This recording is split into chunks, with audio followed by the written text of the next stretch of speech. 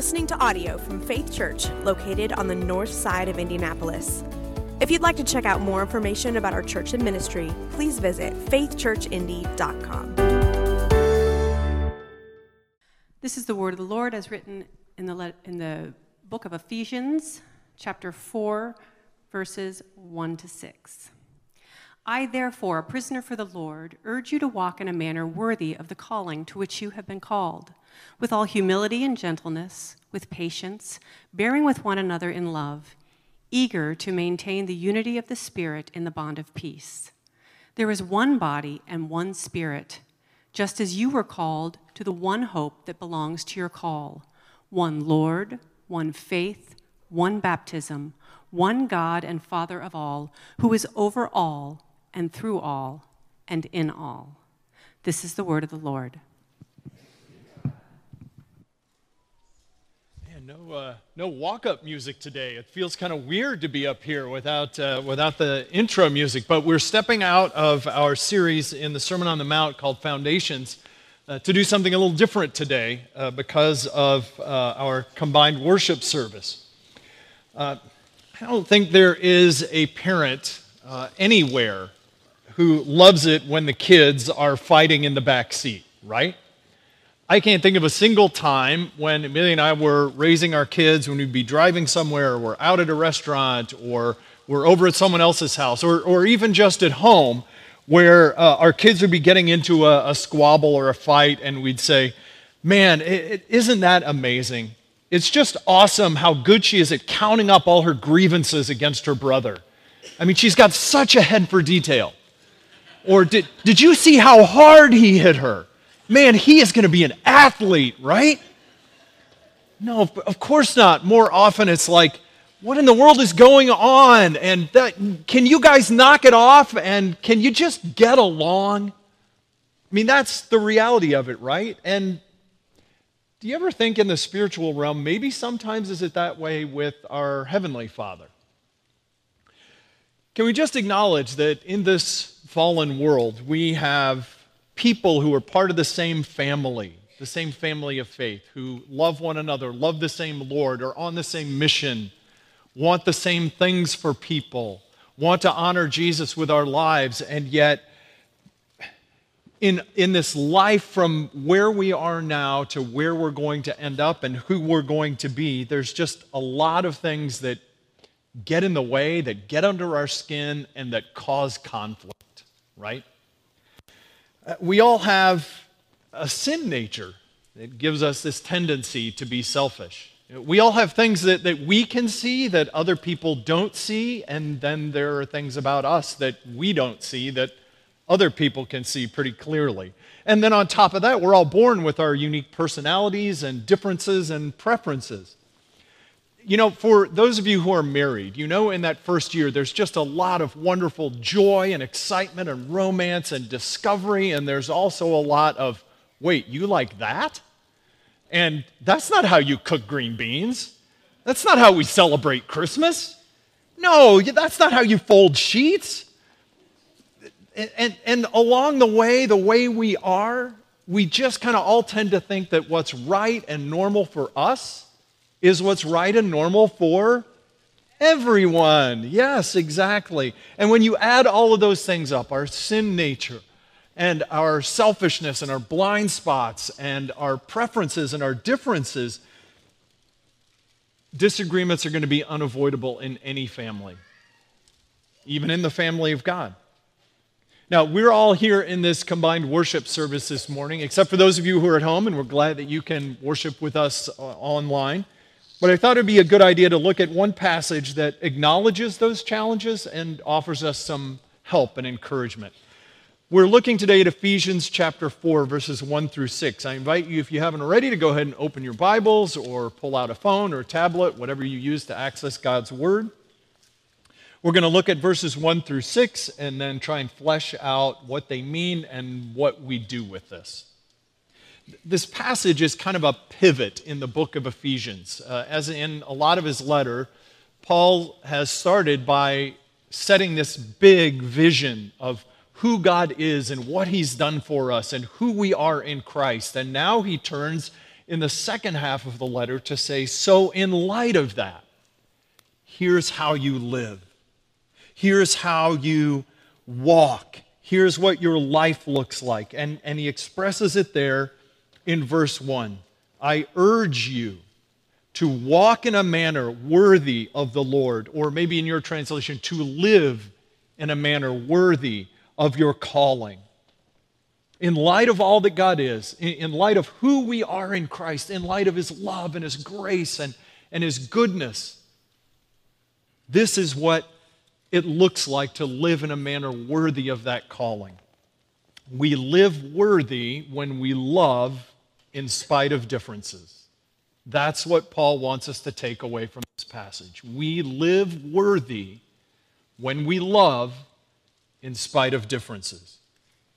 Maybe when you hear that word worthy, you've heard this or maybe subconsciously internalized this. I think we maybe tend to associate it with the word deserve. And maybe we hear, get your act together. Jesus has done all this for you, so now, make sure you're worthy of it. Make sure you are deserving it. The word worthy here is the Greek word axios, which gives us our English axiomatic. And in the Greek, it had this idea of like value, of similar worth. And in fact, it was used of scales. And when the two sides balanced each other, they were axios. The one thing was worthy, it was equal to the other one. You kids can see that, right? If that's not worthy, this is worthy.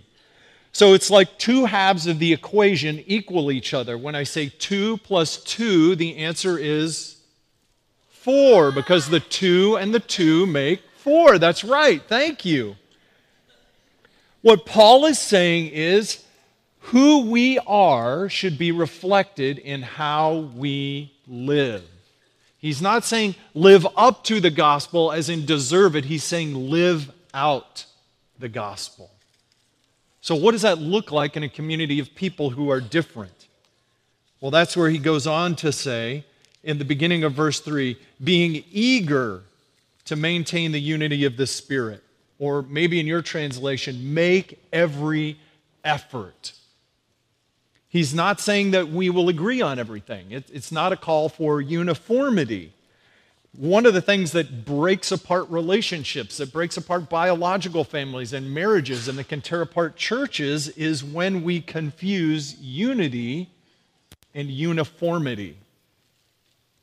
What's happening when we do that is we end up engaging in a battle to see who's going to win, whose vision is going to win out. You think back in Genesis when God creates Adam and Eve and He says the two shall become one. And sometimes in marriages, unfortunately, it's a battle to see which one it's going to be. But that's not God's plan. His intent is to create something unique and new by combining them.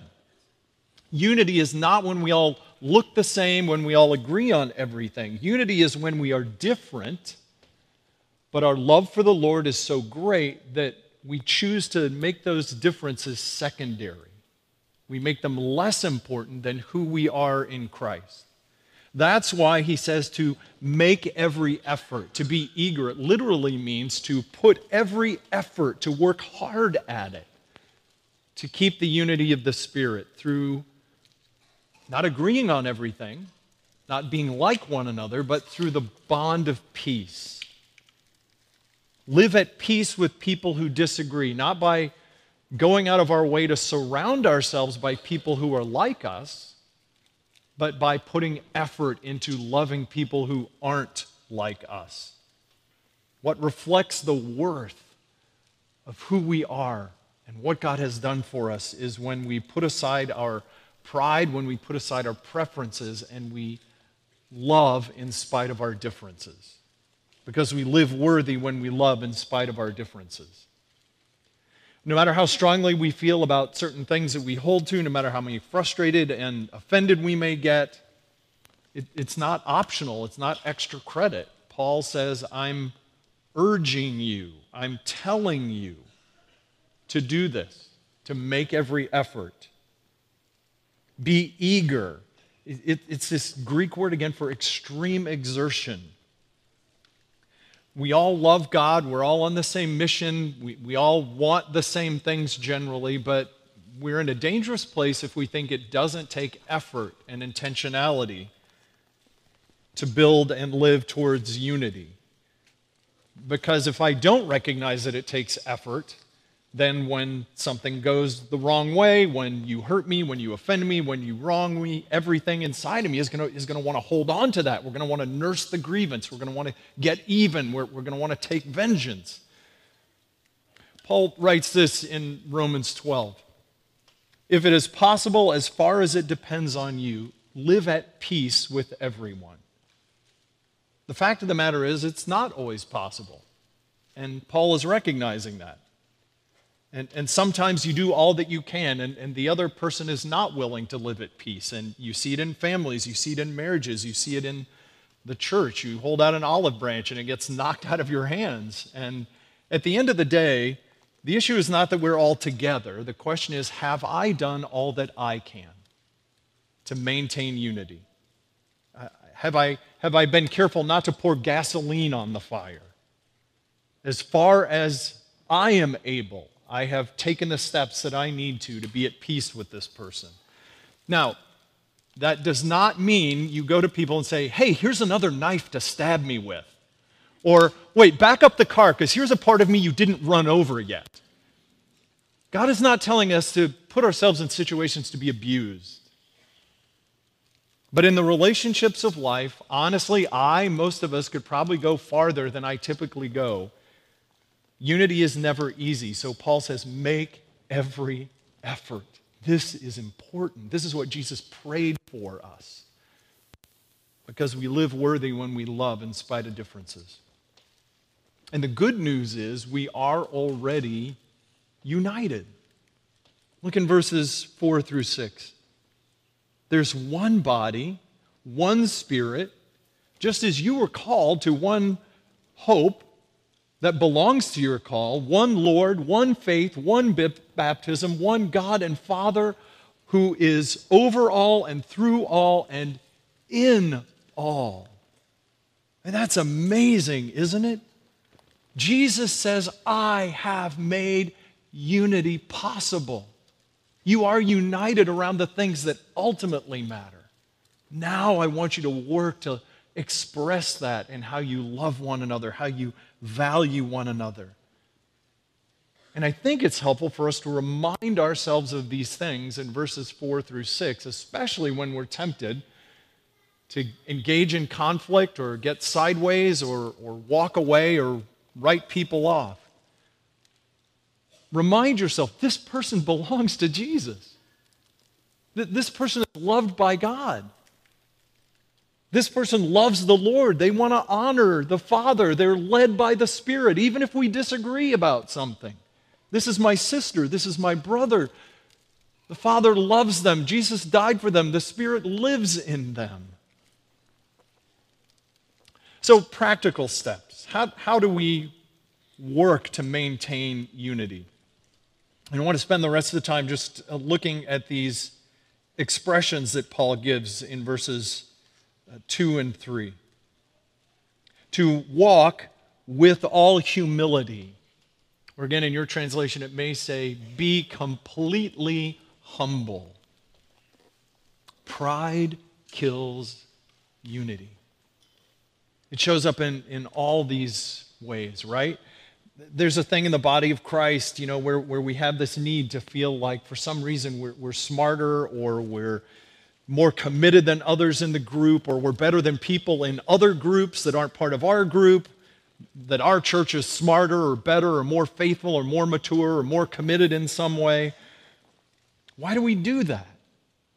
Why do we have this need to sort of establish that somehow I'm better or we're better or we've got it all figured out? We're just a little more mature than those people. We love Jesus just a little bit more than those other Christians.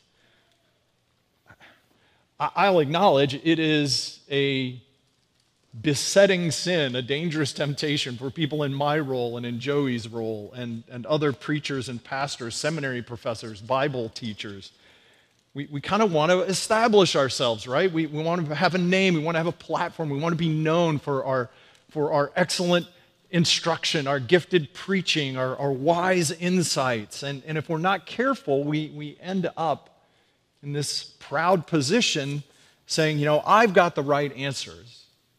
The church is really lucky to have me. And everyone else who doesn't see it my way, well, you know, they'll maybe get there someday. And at the heart of it is just pride. When Paul calls us to humility, he's not saying have a low opinion of yourself, right? Okay, there's some bad ideas about what it means to be humble out there, like we're supposed to look in the mirror and hate ourselves and say, oh, you know, I'm terrible, I'm miserable, and we're supposed to devalue ourselves. No, that's not what biblical humility is. Biblical humility is having an accurate perspective of ourselves. Again, back in Romans 12, Paul says, don't think of yourself more highly than you ought, but think of yourself with sober judgment.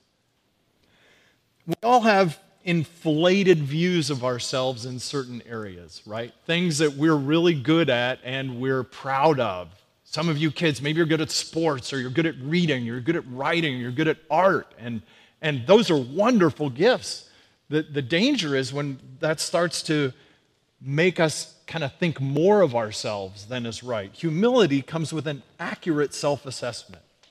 When I can look at other people around me and say, oh, you know, that guy's better at me, that guy's more gifted, that guy's smarter, that guy works harder, and instead of beating myself up, instead of having to tear them down, instead of having to boast about what I'm good at that they're not good at, I just say, I'm glad God made you that way. I'm glad God gave you those gifts. I'm glad for who you are and for who I am.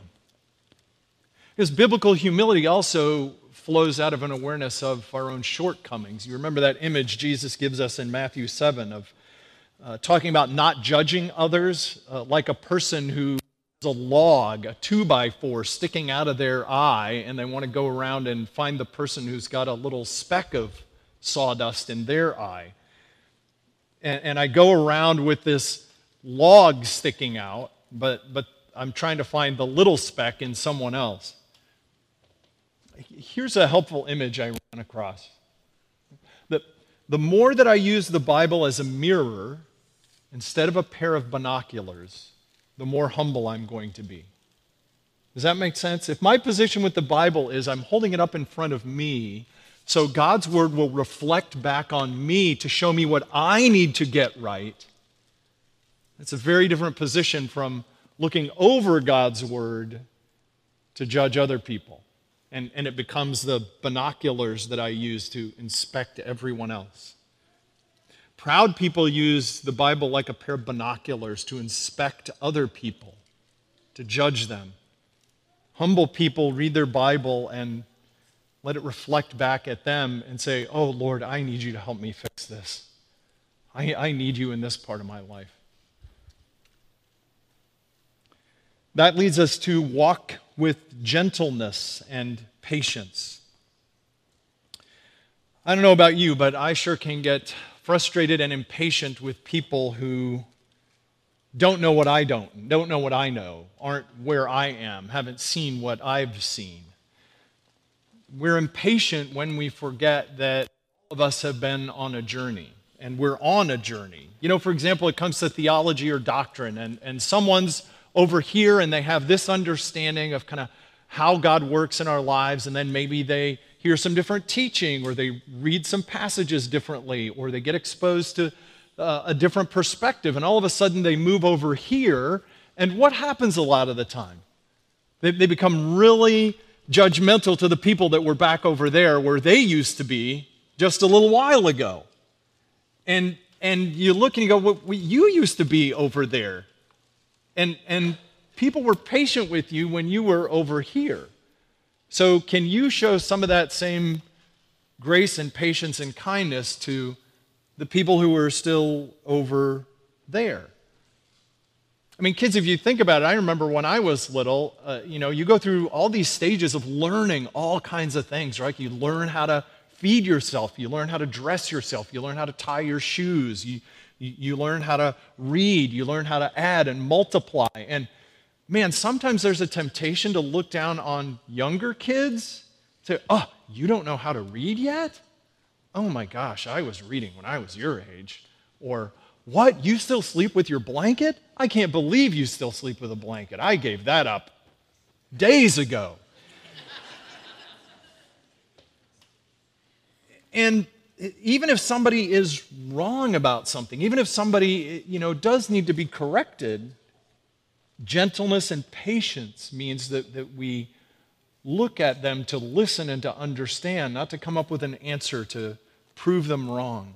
But because, if you were over here and now you're over here, you learned something that helped you grow in some area or see things differently, that means you changed your mind because you learned something different. And what if that happens again?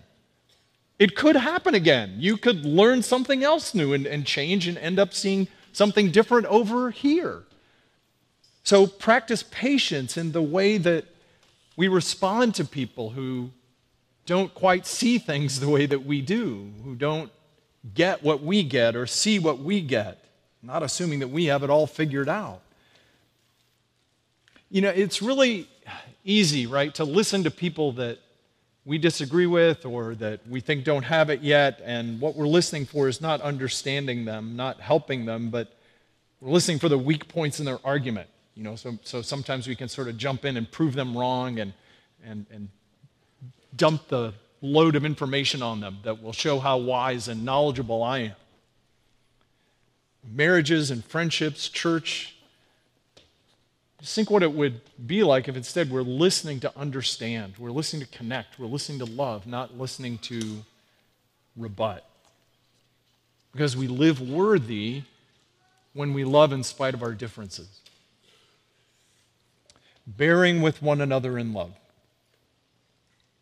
Bearing with one another in love.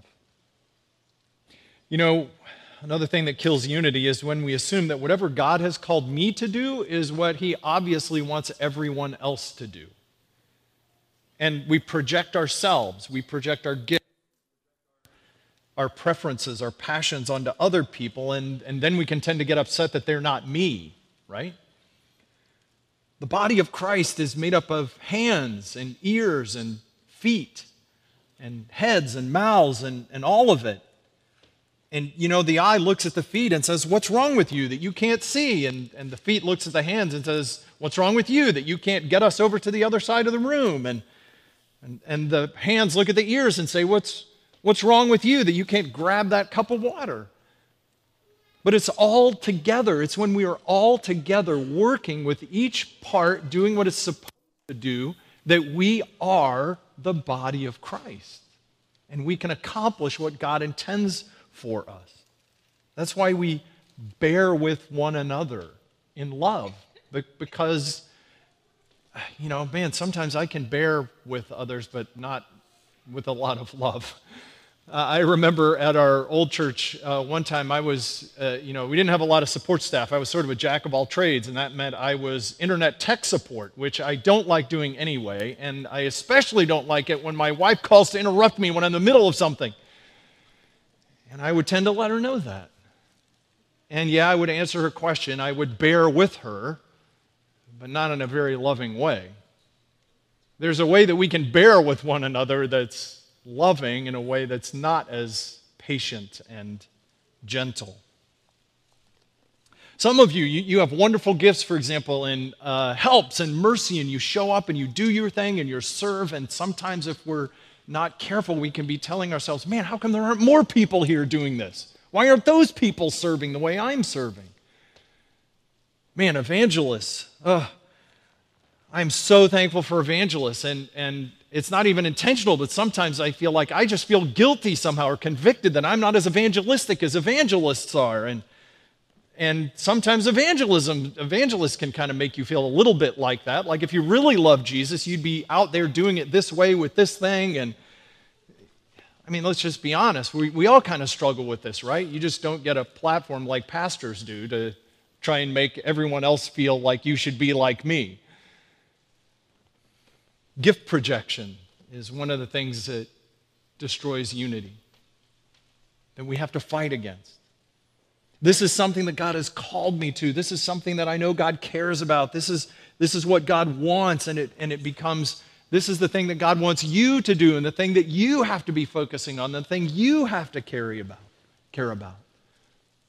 Man, the church has 1,000, 1,000,000 assignments in God's mission. And when we all do our assignments, the body is working together. And Jesus is lifted up and glorified instead of us as individuals.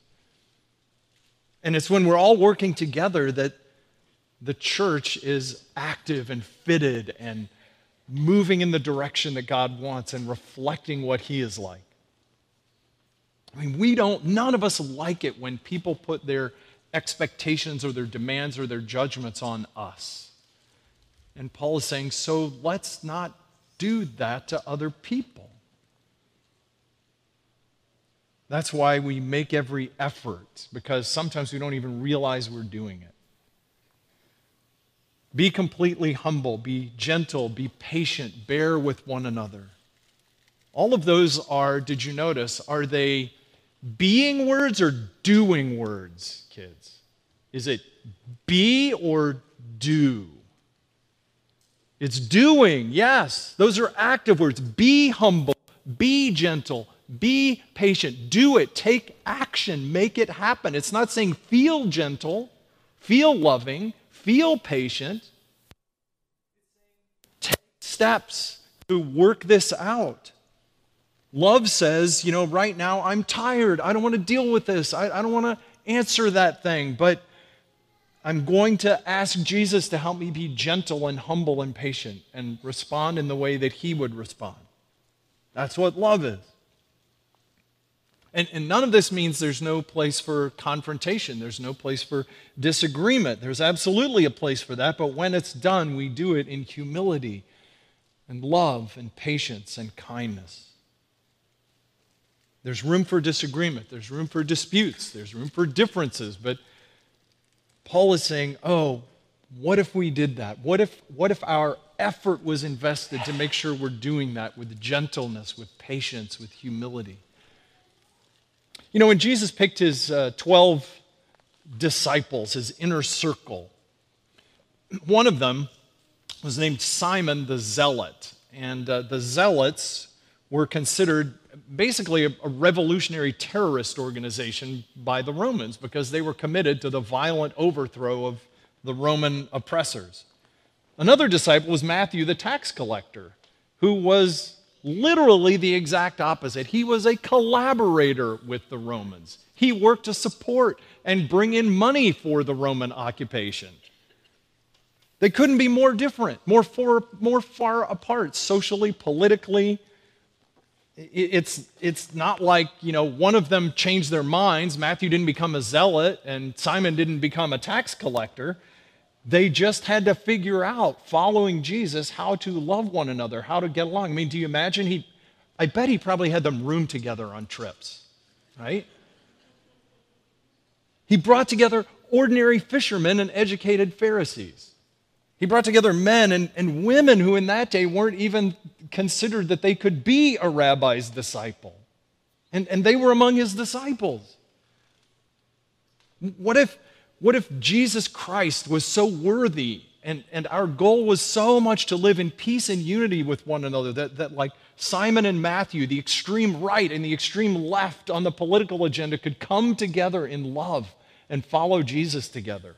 Even be in the same small group together. There's only 12 of them. There's criticism that we get sometimes, of course, as Christians for, why are there so many denominations? Why are all these fights? Why all these divisions? Different churches, different ministries. And sometimes it's tempting to think, man, if we just loved Jesus more, we wouldn't have any of these divisions and we wouldn't have any of these distinctions and we just all lived in unity. And I don't think that's probably it, actually. I don't think the problem is having different denominations or different churches or different priorities or different expressions of following Jesus. The problem is when we judge one another because of those things. What Jesus is asking us to do through the bond of peace is to acknowledge and accept our differences and to love one another. Because Jesus is greater than any of those differences. And if we did that, then people would look at the denominations and the different ministries and churches and say, how awesome Jesus must be, because these people don't agree, but they love one another. They respect one another. They speak well about one another. You can tell that they like each other. You can tell that they're friends, that they enjoy one another, and that what unites them is bigger than what divides them. That must be an amazing Savior, an amazing God to do something like that. A God that could bring together Jew and Gentile and black and white and rich and poor and tall and short and thin and stout and all of it, and to say, those things matter, they're a part of who we are, but none of it is as important as who we are in Christ and maintaining the bond of unity, maintaining the unity of the Spirit through the bond of peace.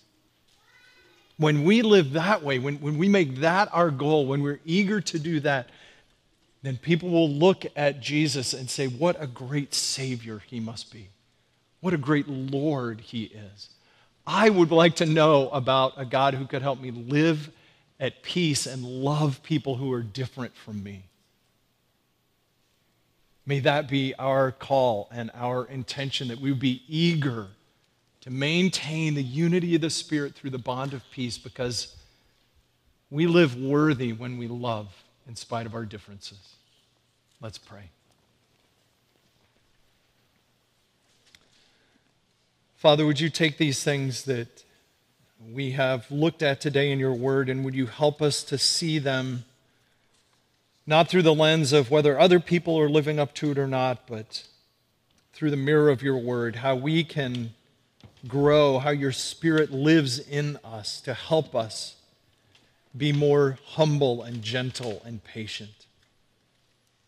Oh Lord, when we don't get along, help us. Help us to not fake peace, not to run away from peace, but to seek peace for your glory, that Jesus would be made much of. We pray it in his name. Amen.